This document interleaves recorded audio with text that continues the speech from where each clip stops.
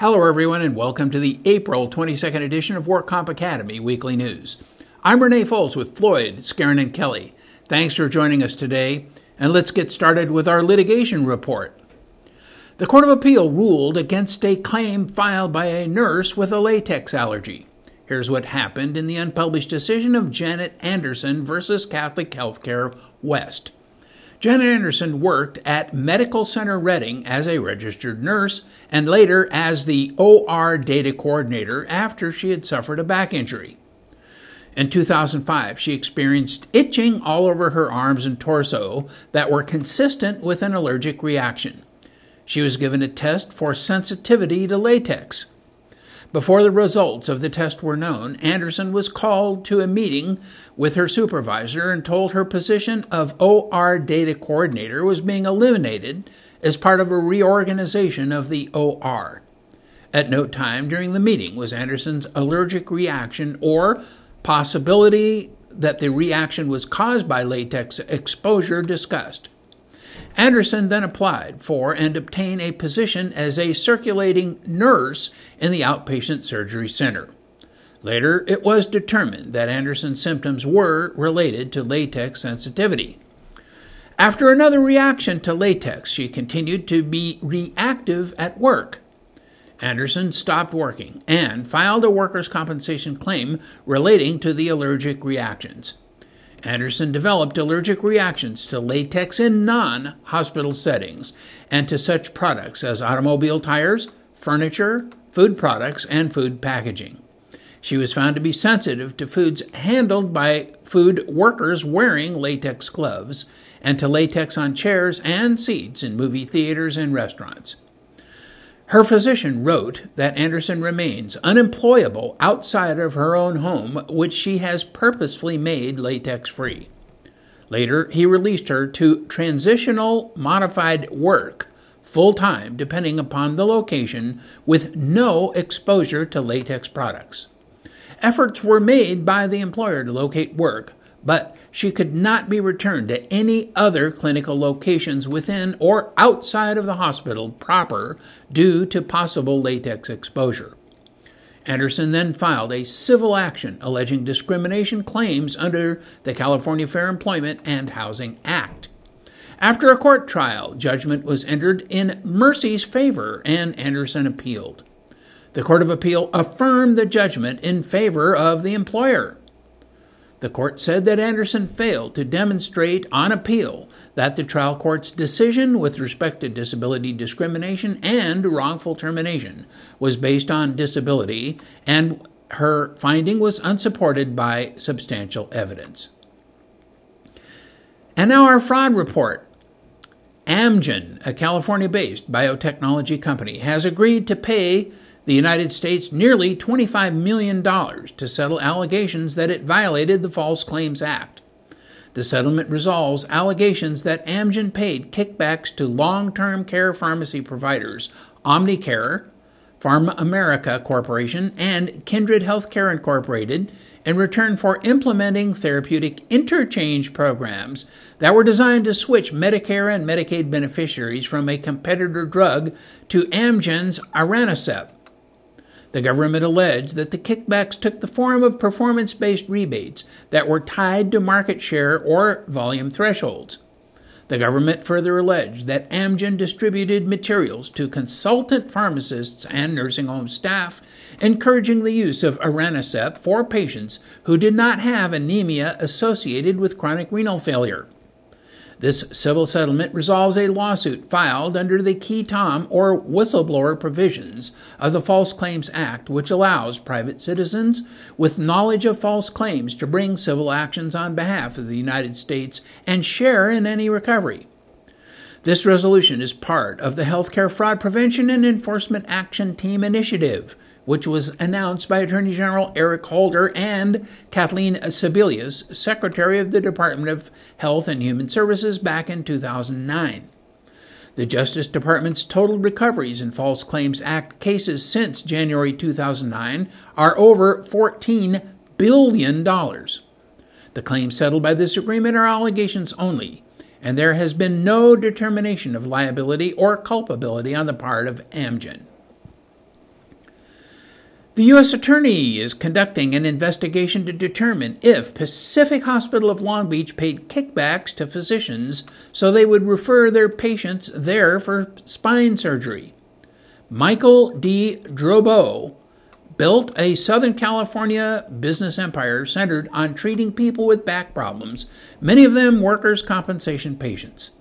At the head of the operation is Pacific Hospital of Long Beach, a 104-bed facility that Mr. Drobo bought in 1997 and turned into a spine surgery center.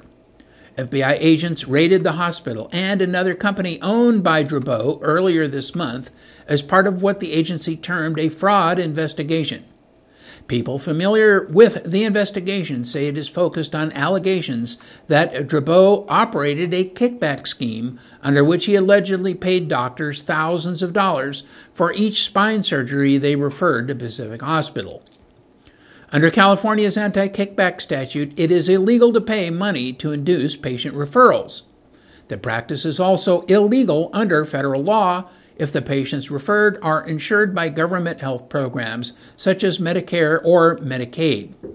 Drobo and the hospital categorically denied accusations of impropriety. Pacific Hospital is a prolific spine surgery facility. Between 2001 and 2010, it performed about 5,000 spinal fusions on workers' compensation patients and billed about $500 million for them, 3 times as much as any other hospital in California. Spine surgery is among the most profitable businesses for hospitals nationwide. In California's workers' compensation system, it can be even more lucrative because hospitals are allowed to bill separately for spinal implants, creating room for abuse. Along with Pacific Hospital, Drobo owns a spinal implant distributorship. Federal agents are investigating allegations he paid surgeons who agreed to use his distributorship's implants $15,000 for each lumbar fusion and $7,500 for each cervical fusion they performed at Pacific Hospital. Surgeons who didn't use his implants were allegedly paid smaller sums. Drobo's distributorship resold implants made by Alphetic Holdings Incorporated. Pacific Hospital allegedly marked up the Alphetic implants in excess of the labor code limits.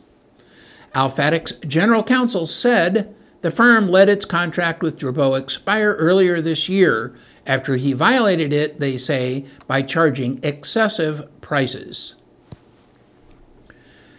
Indio resident, 57-year-old Jesse Garcia Contreras and his son, 32-year-old Carlos Contreras of Bermuda Dunes, have each pleaded not guilty to 6 felony counts of workers' compensation insurance fraud. They both face up to 19 years and 8 months in prison if convicted. Contreras is president and CEO of Thousand Palms-based Sunshine Landscape, and his son Carlos Contreras is the company's accounting director. Sunshine Landscaping contracts with many homeowners associations and businesses in the Coachella Valley. An 18-month investigation showed that the defendants allegedly defrauded the state fund and other insurance companies out of nearly $1.5 million. The case was investigated by the Inland Empire Premium Fraud Task Force following a complaint made by Zenith Insurance Company. And in regulatory news, the DWC has proposed revised regulations for the assessment of administrative penalties for workers' compensation information systems reporting violations. These revisions have been posted to an online forum where members of the public may review them and make comments. The DWC has also posted a revised version of the California EDI Implementation Guide for first and subsequent reports of injury, a necessary tool in the electronic reporting of claim data to WCIS. The proposed administrative penalty regulations authorize the DWC to assess administrative penalties up to $5,000 per year for a failure to report claim information or the failure to report such information accurately to WCIS. The DWC invites interested persons to participate in this important process by visiting the forum section on its website.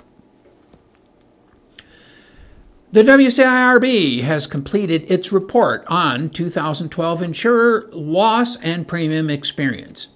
This report is based on data reported by insurers who wrote almost 100% of the statewide market. California written premium for calendar year 2012 was approximately $12.5 billion. This was about 16% higher than 2011 and 42% higher than 2009. The projected industry average charged rate was $2.60 per $100 of payroll. This was about 12% above the rate charged for 2011 and 24% above 2009. The WCIRB projects a combined loss and expense ratio of 136% for 2011, which is comparable to the 2009 and 2010 projections. The WCIRB estimates that the combined loss and expense ratio for 2012 will be 127%. The combined ratios for the last 4 years are the highest since 2001. Los Angeles City Controller Wendy Gruhl published a new audit raising serious concerns about the city's workers' compensation salary continuation program. Her audit finds potential savings of over $5 million annually by bringing the city's non-sworn employee payment program in line with other jurisdictions in the state. Los Angeles pays an employee's full salary for the first 52 weeks after an injury. As all disability pay is tax-exempt, the city's policy creates the potential for earning more than 100% of salary, and in some cases, employees earn more while on disability leave than while working. Gruhl called on the responsible departments and city leaders to reduce the benefit. The audit also evaluated system controls to prevent overpayments. The audit identified $127,000 in overpayments due primarily to departments' failure to terminate salary continuation payments following the 52-week period. Gruhl has conducted more than 80 audits and claims she uncovered more than $160 million that the city has lost to wasteful spending, fraudulent activity, and abuse of city resources. A battle between professional athletes and owners of football, baseball, basketball, hockey, and soccer teams is raging in Sacramento. Dozens of retired athletes held a news conference on the steps of the state capitol to denounce a bill that would make it harder for them to file workers' compensation claims in California. AB 1309 seeks to close what some see as a legal loophole that allows out-of-state players to file claims for compensation for sports injuries. Opposing the bill are players and their unions. The DWC has invited interested members of the public to a May 7th meeting to discuss the most efficient means of communication with Maximus Federal Services, the organization that will provide independent medical and bill reviews. Officials from Maximus will present an overview of how the requests for independent medical review and independent bill review are to be processed. Workers' compensation carriers and third-party administrators are encouraged to join in this discussion. Maximus is a for-profit privatizing company that services government, health, and human services agencies in the United States, Australia, Canada, Saudi Arabia, and the United Kingdom. Maximus focuses on administering government-sponsored programs such as Medicaid, the Children's Health Insurance Program, healthcare reform, welfare to work, Medicare, and child support enforcement. The company has nearly 9,000 employees and reported annual revenue of about $1 billion. Over its nearly 40-year history, it has not been without criticism. Back in 2010, the Los Angeles Times reported that almost 150 medical workers, including doctors, nurses, and pharmacists, were allowed to keep working despite failing drug tests. Maximus had been awarded a $2.5 million a year contract to run California's confidential diversion programs, but contracted the work out to a subcontractor.